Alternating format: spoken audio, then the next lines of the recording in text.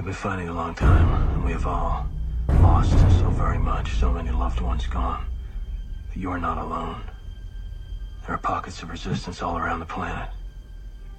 We are at the brink. You have no idea how important you are. If you're listening to this, you are the resistance. Ave Maria Stella, Dei Mater Alma, atque semper Virgo, Felix Hey everybody, welcome back. Steve with Cespadel coming at you with Eduardo Ordonez once again on a part 2 of our Carlism video. It was such a good big hit on the first one, and some questions came in that we decided to bring him back to answer them, and another topic afterwards. So Eduardo, thank you for coming in. Appreciate your time. Steve, good evening. Thank you very much for having me again. My pleasure. Very excited to spend this time with you, answering some of those questions and going about whatever else Carlism may bring to us tonight. Very good. So let's go ahead and jump into the questions that we found that you could answer for the viewers out there. So number 1, Absolutely. What bibliography do you recommend that is in English from an introductory book to historical books on the topic? Okay. Yes, probably this one. This was the most popular question. Several people address these questions and trying to provide some insights about, what will be a good books in English that will treat this topic. Unfortunately, we don't have that much published in English as concerned. Strictly talking about Carlism. However, I have 2 books here that I really recommend to kind of like as an introduction to the movement. First one, I will go with this one. It's about the 12-month campaign with General Zumalacárregui, and it talks about the first Carlist War, 1834 all the way to 1841, and that was called the War of the 7 Years. It was brutal, very cruel, and we have this English lord, Charles F. Henningsen, that actually was sent there, commissioned by Lord Eliot from England, with the purpose to understand what's going on at that time in Spain and how both sides were so cruel in battle.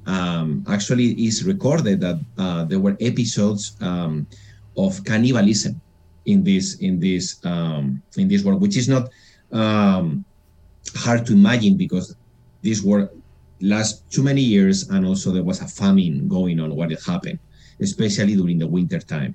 And as a result of that, there were all sorts of cruel stuff going on and massive killings and shootings and on both sides. So Charles F. Henningsen was sent there to make their observations and bring them back to England, because England always wanted to have a kind of like a saying on these conflicts, and this author relates very well how those years were, especially in the northern portion of Spain, the Basque Country and the Basque provinces and Navarra, which is actually where I come from. And it talks very well, describes very well how that Catholic society lived all the way up to the war and during the war. So that's the first book. You can find it in Amazon. Probably it may change the first page, maybe a little bit different edition, but it's available. So you can get it there. And then the other one that probably you guys, both you and the audience in general, will be more acquainted here in North America, is with this book, The Last Crusade by Warren Carroll. Is a very great overview of the 1936 Spanish Crusade. It touches Carlism in a very, I would say, thoughtful way. It's not about Carlism, but it obviously you treat this word, you have to talk about Carlism. So it says very good. It has very good insights and it's very accurate. So I will highly recommend this book too. Now, this is what I have in English. In addition of this, you can find any PDF document, articles from Mr. Frederick Wilhelmsen, rest in peace his soul, and his daughter Alexandra Wilhelmsen. Both have written extensively about Carlism. The first one is more in a philosophical way, more about politics, philosophy, and how Carlism fits into those categories. And his daughter Alexandra more from an historical perspective. What Carlism accomplished, how were the wars, who were the main characters, their lives, their lifestyles, etc. How was society over there? So there is more like an anthropological approach to the movement. And those are in English, and you can find them in Google. You can do a Google search and they will pop up right away. So that's that in English. Now, if you are a little bit knowledgeable about the Spanish, I will recommend this book that I have here, La Cruz Sangrienta, The Bloody Cross, which is the adventures of Cura Santa Cruz Apaizaren. We talk about him in the first podcast. Like the first book that I showed you is the same relation of all what's going on in the Third Carlist War, not the first one, but by the priest. By his adventures, how he created this army, how he was living the faith, him and his troops, all the ambushes that they did to the liberals, how bad they were the liberals. It's very interesting. I like it. And it's written in a very Spanish, very easy Spanish. So it's not complicated. Just as you level is kind of like basic. And then finally, I will recommend this book. This is actually a Carlism, the closest concept to a Carlism encyclopedia. It has many pictures, and just for the audiovisual, for the visual aspect to it, is worthwhile to have it. I don't know if you can see it from here, but it has like a lot of pictures along with the timeline of Carlism. So I really recommend this book too, even if you don't know Spanish, because it's entertaining. So that's what I have as far as books. All right. What is the name of the flag and the meaning behind it? Okay. Well, as you can see from my background, that's the Carlist flag. Used to be the flag of Spain, and the name is the Cross of Burgundy, or St. Andrew's Cross.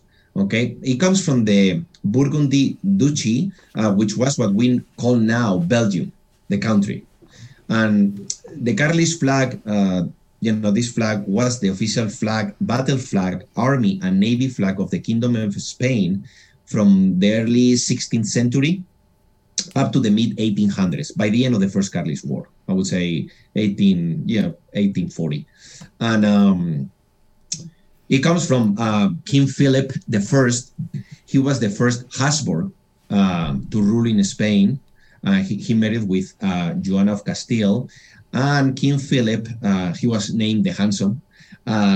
This king inherited the coat of arms with the Cross of Burgundy from his mother, Mary of Burgundy. So that's where it all comes.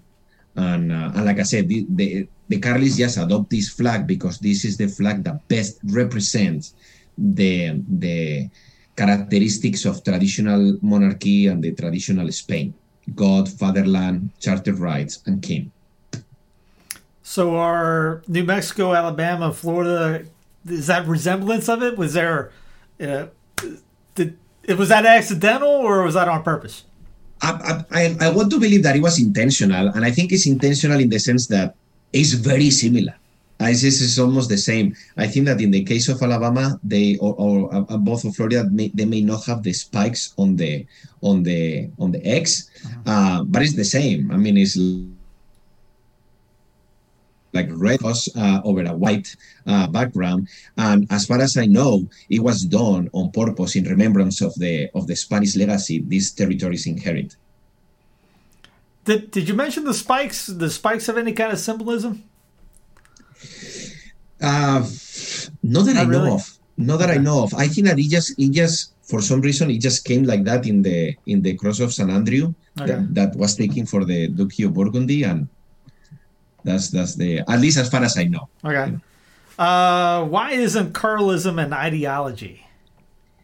This question is loaded. This question is loaded. Yes. Well, first, I think that we have to clarify a couple of concepts in order to address the question. First, we have to say, what is philosophy? Well, we know philosophy is the love of wisdom, the search of truth and wisdom. So an ideology pretend to be a philosophy of life, okay? But in reality, it's a false philosophy. Why?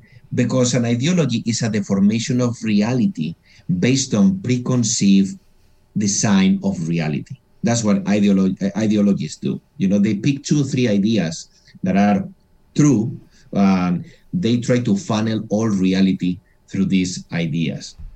Therefore, there are many instances in life where reality is not going to conform to those tenets or those principles of the ideology. So what they do is they make up for it. They invent and create a justification for. Hence, it's not truth. It's not based on truth, right? And that's what happened with liberalism. Liberalism is the mother of all the ideologies, and these ideologies, they just, it's kind of like a divide and conquer. They divide people into believing different parts of life, but none of them are fully truthful. Okay, so here we can include anything from the left to the right. From communism, socialism, fascism, national socialism, all the ideologies, they aim to be an answer to all the questions of life. They give you that cosmovision of life. And Carlism rejects them all because it rejects liberalism. So I will have to make a point here also to democracy. But when democracy is understood not as a form of government, but as the base of any government, then is when democracy becomes an ideology. Because, what it pretends is that truth and authority come from the will of the people. And we know, Catholics, that is not true.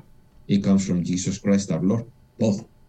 He is the truth, the life, and the way, and authority comes from God, not from the people. The people can recognize or deny that authority, but it's not for them to give. Okay, so why isn't monarchy a tyranny? Well, because tyranny is the distortion of monarchy, as it is the distortion of any kind of government. It can be the tyranny of one. Let's think in Stalin, Caligula, Nero, Henry VIII, for example, or the tyranny of many, or a few. Let's think, for example, in the National French Assembly. Carlism believes that traditional Catholic monarchy is not only the best government system, but the most difficult to break it down and to make it degenerate into tyranny. Why? Because of the 2 main laws that rule it, which are the legitimacy of exercise and the legitimacy of origin. Those 2 laws ensure that the king and the system is going to be, respectful of the church in securing the church mission, and also they are going to make the king abide by the charter rights. In other words, the king cannot start issuing executive orders, let's put it that way, that overrule the charter rights of all the different portions of the land that form that kingdom. He is actually the guarantor. So for those 2 reasons, and if you look back in history, the traditional Catholic monarchy has been the longest system to break down. Once it was break down and destroyed, then Christendom was over, right? Mm-hmm. So that's what monarchy, I would say, is the best reference in stopping tyranny. The question is, why did Carlists never give up? Well, I wish I knew. that is just, I can offer a speculative answer on this, but I will say the simplest answer will be because God wants it. This is what it is. Carlism defends the political structures of Christendom. Carlism is considered like a minor Christianitas in the sense that what they propose is what was in place during Christendom. And for some reason, God wants that to be still to this day existing and being a reference to Catholics anywhere in the world, so they can have a visual and a virtual and an intellectual reference to how Christendom was built and how it can be defended. Maybe, we can talk a little bit about the responsibility that we Christians, we have, since we pray, for example, the Lord's Prayer, Our Father, is thy kingdom come on earth as it is in heaven. It seems that there is some sort of duty that we have to make that happen. Okay. And that indeed happened historically with Christendom. And, there is some theology of the war involved on this for Christians. The decisive battle is not about Carlism. It's about, the Holy Trinity and the devil, Christ or Satan, the city of God or the city of man, So every time on earth, the blood of martyrs is shed, and of course, Christianity wins. The same way, if you remember the movie, The Passion of Mel Gibson, do you remember towards the end when, our Lord is crucified and then the devil is kind of like rejoicing, but then the next moment, then kind of like the camera is like having this big kind of like background scene from on top, and then the devil is kind of like screaming in anger because he realized that he has worked towards the redemption of humankind. Like the crucifixion actually is the redemption of humankind, The devil was so happy that, I'm killing the Son of Man and we are crucifying him. And he didn't realize that by that bare fact, redemption was taking place. So I think that's historically what happened. We can see when Christians have been persecuted and martyrdom has occurred, and the blood of the martyrs have shed, Christendom have more numbers, has increased, and overtaking kingdoms, overtaking land territories. We can think in the conversion of the Roman Empire, in the conversion of Constantine, we can think in the 1936 Spanish Crusade. All the persecution that took time right after it, and then how the Catholic troops, the Carlists and the national troops, they were able to win that war that nobody thought that they were going to win. So I think that that's some insights right there. Also, it gives us an idea about what's going on in actuality, in the current times, because what the risk right now, and maybe that this is just my personal opinion, but I think that the devil is like, he has learned from history, and he's like, you know what, instead of killing them, let's make them apostatize. Instead of killing Christians, just let's make them apostatize and leave the faith. And that way, if they die, it's nothing. There is no supernatural value to it, because they are not martyrs. And therefore, we can, keep bringing souls to hell, which is the main objective. Yeah, that was one of was it AA? I can't remember the name of it. Wasn't that the Mason idea? All right, stop killing these guys, but let's corrupt them. Right. Contact information. How do people can people reach any Carlist in today's age?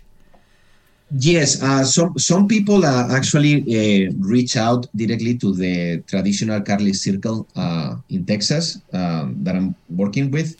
And many people went also to the newspaper, the digital newspaper, La Esperanza, which has all the information about all the different circles, traditional Carlist circles in the Americas and also in all Spain. There is one new in the Philippines as well. So that's exciting. They are popping up like mushrooms, and that's very, very encouraging. Also, people can check the Traditionalist Communion website.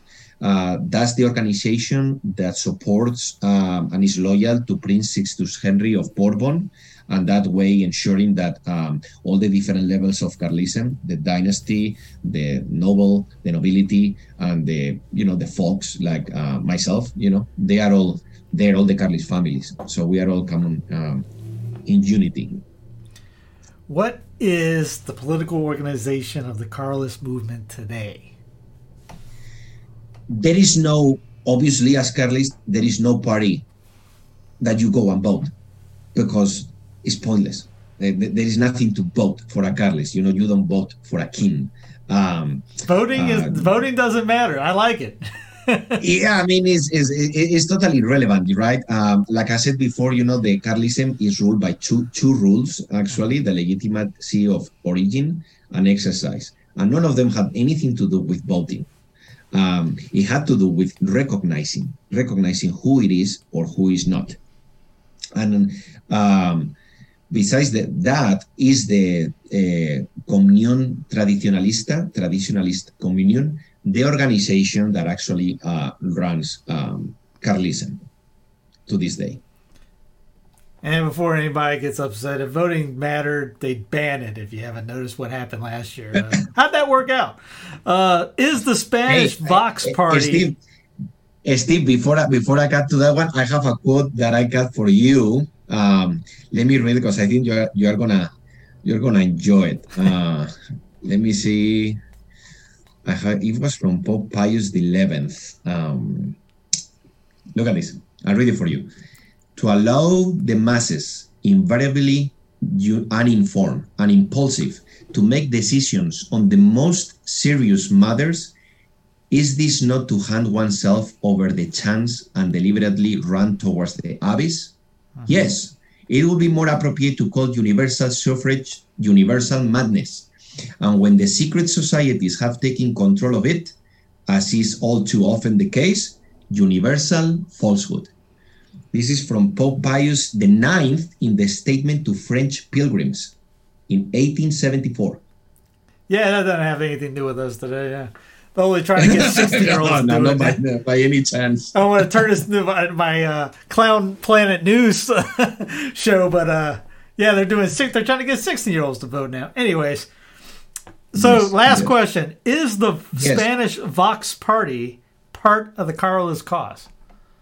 Okay, no, not at all. Apparently, some Catholics, good Catholics, they felt attracted to this political party in Spain that kind of like tries to cluster conservatives all over the nation. But the reality is that, as we talk in the previous podcast about the different cars in the highway of liberalism, you have the conservative car and the progressivist car.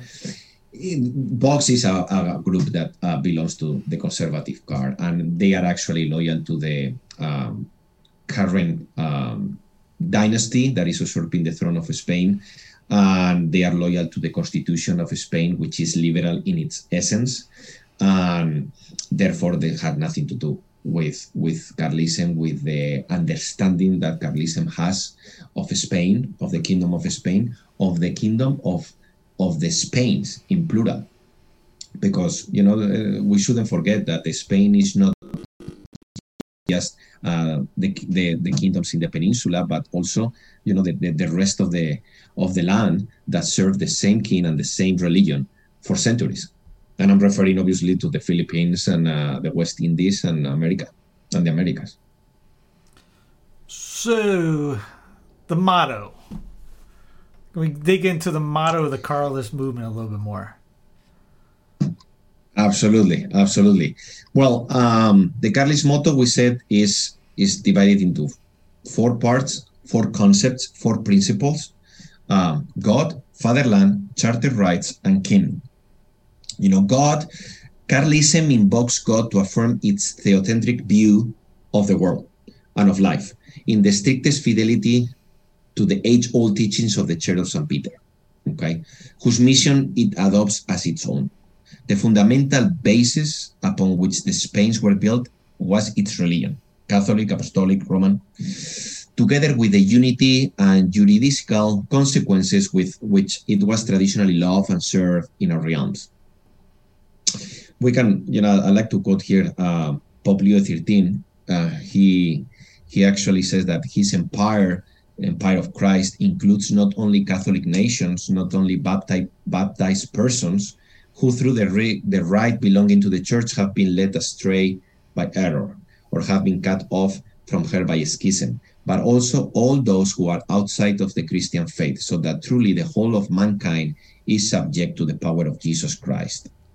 Nor is there any difference in this matter between the individual and the family or the state. For all men, whether collectively or individually, are under the dominion of Christ. In him is the salvation of the individual. In him is the salvation of society. Neither is there salvation in any other, for there is no other name under heaven given to men whereby we must be saved. This sums up the God concept for Carlism in the Carlist motto, because that's what Carlism tries to do, is bring that salvation to humankind and give that political structure that will protect and ensure that God's laws and principles are fully functioning in society. Okay. Then we have, fatherland.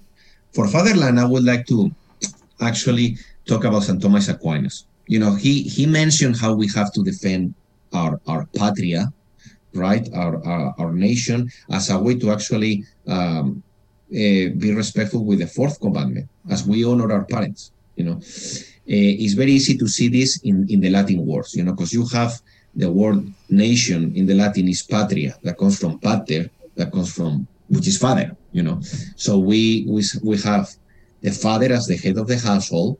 The father of the fathers will be the king, and the King of Kings is our Lord Jesus Christ. So this hierarchical structure is what creates that sense of fatherland. God has put you in a specific portion of land, and that land gains an identity. And that identity needs to be defended and protected. So that's where the concept of fatherland comes, that, again, has nothing to do with nation or with the modern concept of nation or the modern notion of a state. Is different.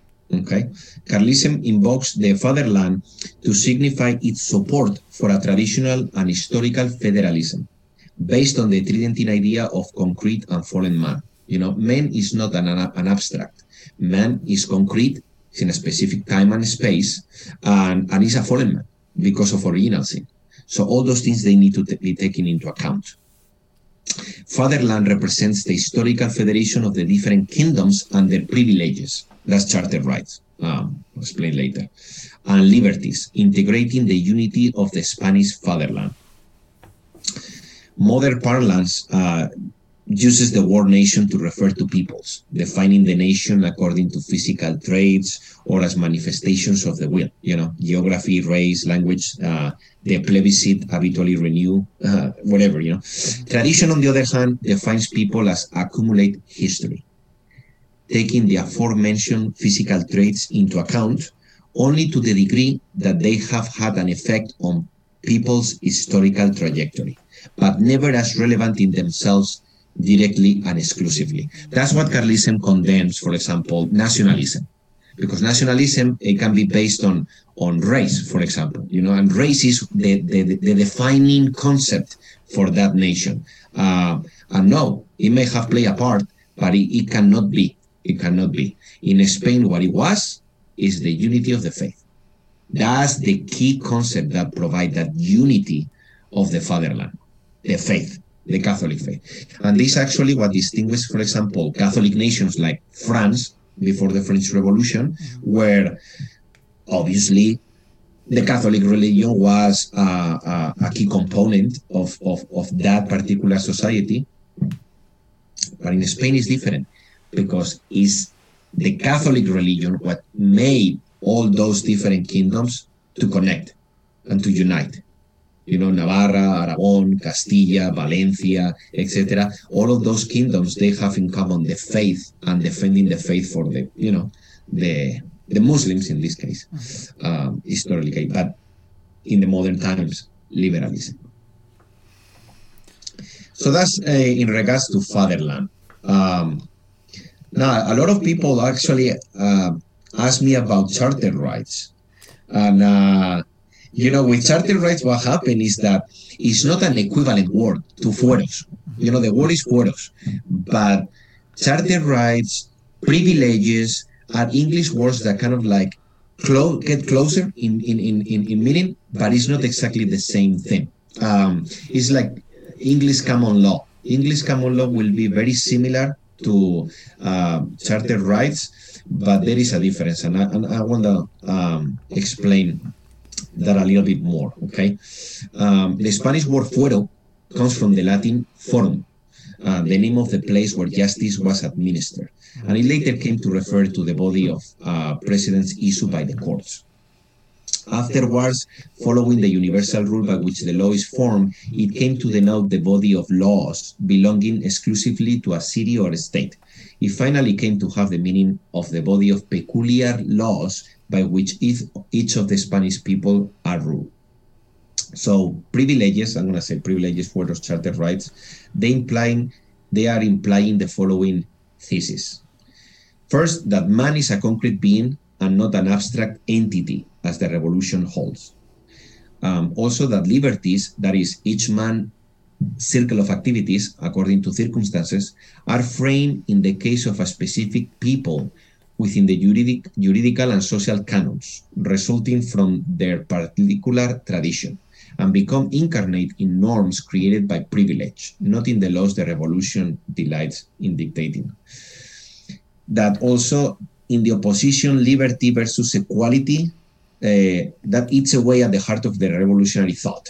It is necessary to affirm the primacy of liberty. The fueros is a system of concrete liberties of the different Hispanic traditions, and preferable to the abstract liberty of the revolution. The revolution is always abstract. Freedom for everyone equal, everyone free. Yeah, but what that means at the end, because it's not the same the guy from Tennessee than the guy from Idaho, or the guy in Seattle to the guy in Miami.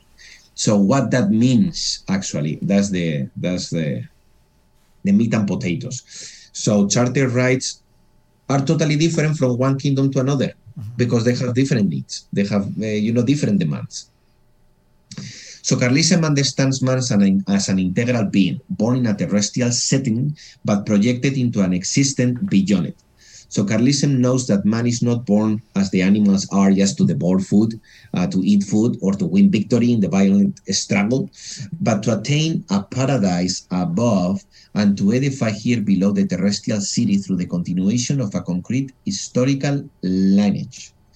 It sees society as vertically ordered in accordance with moral and material interest, not horizontally into one or many political parties, Carlism affirms that political philosophy must begin from the concrete man of tradition, not the abstract man of the revolution. So the mission of politics, that's related to the charter rights, is not to define unreliable, abstractions, but to make it possible for each man to exercise his liberty in the election of his transcendent destiny, so that his free nature develops in a way that is not harmful to himself or to the social order of which he and his neighbors are a part. That man has the condition of a concrete being capable of using only concrete political liberties. That's the concept behind the charter rights. Carlism defends the historical reality of privileges as a system of concrete political liberties. Privileges express the liberties that have grown organically through the ripening of the past into the historical present.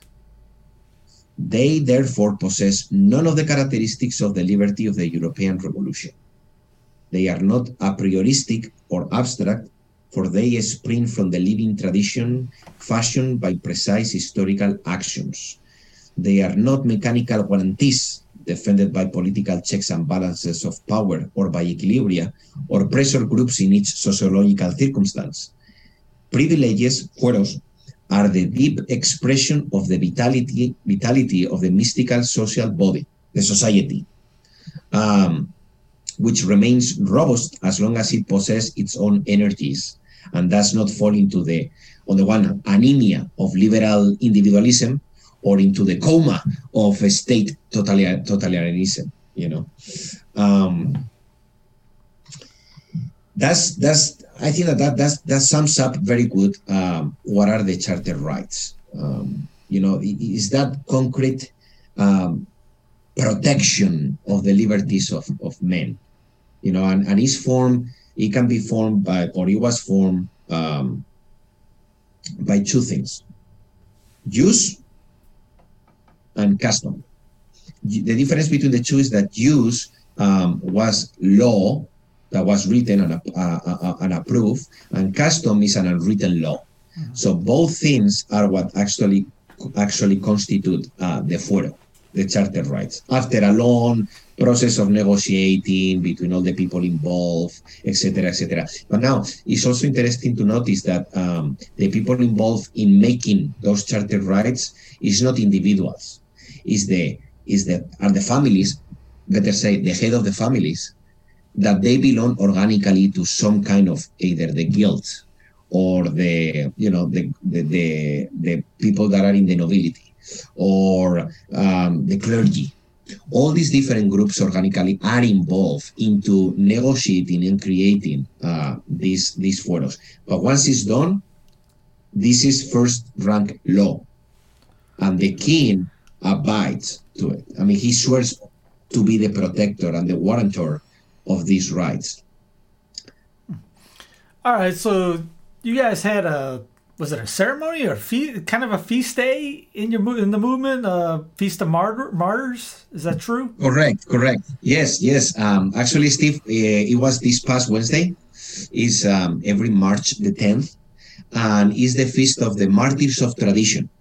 Okay, and it's a feast that was instituted by the King Charles Bourbon the Seventh, which and actually have the text and the things that he said, but basically he was realizing that look, we are at the end. I mean, we just finished the Third Carlist War. Look back and think about all the families and all the people that have died, have given their lives for God, for fatherland, and you know that we don't even know. You know, I mean, we are talking about thousands and thousands of people, and they don't have anyone, you know, that is kind of like remembering them. So actually, the king is the one that instituted the feast, but it was kind of like a petition from some of the nobility and other Carlist families, highlighting the Marquess of Cerralbo, which is the one that passed this proposal to the king. And he decided to do it this March 10th. And basically, what it does is you go to mass, and then you visit a cemetery, you know, in remembrance, and you pray for all the fallen, for God and country, fatherland, and then you pray the rosary with very specific intentions, each mystery. In this case, it falls in a Wednesday, so we are talking about the glorious mysteries, and I have the intentions here. So for the first mystery, the resurrection of our Lord, it was to ask the intercession of Our Lady for all the fallen in the First Carlist War in 1834. Then the second mystery, the Ascension of the Lord, we ask the intercession of our Immaculate Conception, who is the patron saint of Spain, and also the Requete troops, the Carlist troops, for the Second and the Third Carlist Wars that end up in 1876. Then you have the third mystery, the descent of the Holy Ghost. Then again is the Immaculate Heart of Mary for the 1926 Martyrs of the Cristiada, and for the 1936 Spanish Crusade martyrs. You have the fourth, Then we ask the intercession of Our Lady of Guadalupe for the repose of the souls of all those that shed blood, glorifying Christ the King, defending tradition in New Spain. So this is more for the Americas. And then the fifth one, the coronation of the Blessed Virgin Mary, we ask through the intercession of Our Lady of Pilar, based in Zaragoza. I don't know if you know the story about the Bridge of Pilar. It's very interesting. Mm-hmm. If you want to talk to tell it, you go for it. But yeah, I've heard of it. You know, it was bombed during the Spanish Civil War. It was bombed, and the bombs, boom, they penetrate the basilica, didn't explode. Isn't there I visited that when I was very little, and they still have the bomb. I mean, the bombs there, you know. Yeah, I was going to ask, isn't there one hanging from the ceiling? I think that one was removed and they put a replica, but the one that I saw is the one that actually crashed into the ground, and half of it, and it was there, you know, and nothing, you know, that's a miracle right there. You know, that basilica was made by St. James in honor of Our Lady, because he was getting desperate that he couldn't convert the Spaniards. They were so stubborn, so hard-headed, you know, and he was like, I'm going to live here. And, you know, that he had this apparition of the Blessed Virgin Mary telling him, like, be patient, because in the future, this place that you are now is going to give great honor to me and to our Lord Jesus Christ defending the faith. Boom. Isn't that what happened? What are some names? Who are some of the more, famous or well-known of these martyrs of tradition? Well, man, I can tell you the families that were very known. I mean, those are very concrete names, you know. It's the Oyo family, the Ulibarri family, the Frances family, and the Chaga, very vast families, okay? But at the end of the day, it's not if these people were important at that time or not. Is that the whole of society was involved in these wars. The whole of society. You have the clergy, especially the Jesuits, but I would say, you know, 90% of the clergy was Carlist. I'm talking from the first Carlist war. But then, you know, the common of the people, you know, the common people. And that's the reason why the first Carlist war lasts so long, 7 years. You know, you have to think about the Liberal Army. They have the support of the English army. They have the support of the Portuguese army. They have the support of even the French army at that time, liberal, and they couldn't subject, you know, the Carlist movement. To the point that in the Third Carlist War, is actually the Carlist king ruled Spain. Half of Spain. He was actually the king, and he coined, you know, like coins, you know, with his image, and God, Fatherland, Charter Rights, and King. Or no, in this case, it was just God, Fatherland, and King, because Charter Rights was already understood as part of Fatherland, of the understanding of Fatherland. So you gave me a video to play at the end. We'll play it at the end of this one for everyone watching. If you're hearing it, you'll just hear it. But can you give us a little background of it? Yes. It's actually a funny story, because this the Oiramendi, this anthem, was a music piece of the Liberal Army, but in a struggle, in a battle that took place in the Basque provinces. The Carlists won that battle. They took over all their belongings, and they found this melody. They found the letters of the music and the song. And what they did is they changed it to give it a Carlist meaning to it, and it became the Carlist anthem, where they glorify God and the traditional laws and Fatherland and all of this. So, and it became very popular. And to this day, I mean, it's always motive of celebration anywhere that there is Carlism, that people sing the Oiramendi. Now, there are different versions. You have the one that is the original version in Basque.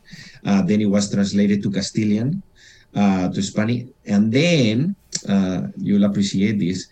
it was changed after Franco's victory, because the first part of the your viewers will see it in the translation, the subtitles, but the original one, it says that we are going to fight and we are going to struggle and do whatever it takes to bring the true king to Spain, to the courts of Spain, to Madrid. During Franco's time, they changed that to the bringing the true king to Spain for the Red Berets will march through Madrid. No reference to the king, because again, we should do a podcast on this more in depth, but Franco was not friend of the Carlists, and he actually oppressed the Carlism, especially in the 60s and the 70s, and he suppressed them as much as he could. As soon as he realized that he couldn't have them in the movement, in the Francoist movement, then they were surprised. Yeah. So those are the interesting facts. And people were asking how to contact you. They didn't hear the email address. So before you go, can you go ahead? How did somebody find out more information? There's the website. It was an email address. Yes. Well, I mean, again, go to La Esperanza, but if you want to contact me directly, you can go to American Requete 78 at gmail.com. Can you spell that for them? American. Yes, absolutely. AMERICAN,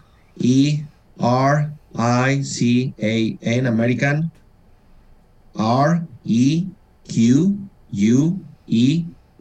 REQUETE, Requete, which is Carly Soldier, 78 at gmail.com. Send all your hate mail to Eduardo. Yes. Yes. Any question they have, send it to him so that he don't have to scroll through all the comments in the videos to find them again. But I'm sure that wasn't a bad thing. But yeah, it's easier to do email. But Eduardo, appreciate it. And we'll do another one on Franco if you want to do that, or anything else on the topic. Absolutely, Steve. Thank you very much. Appreciate the time. You're very welcome. Here comes the video. All right.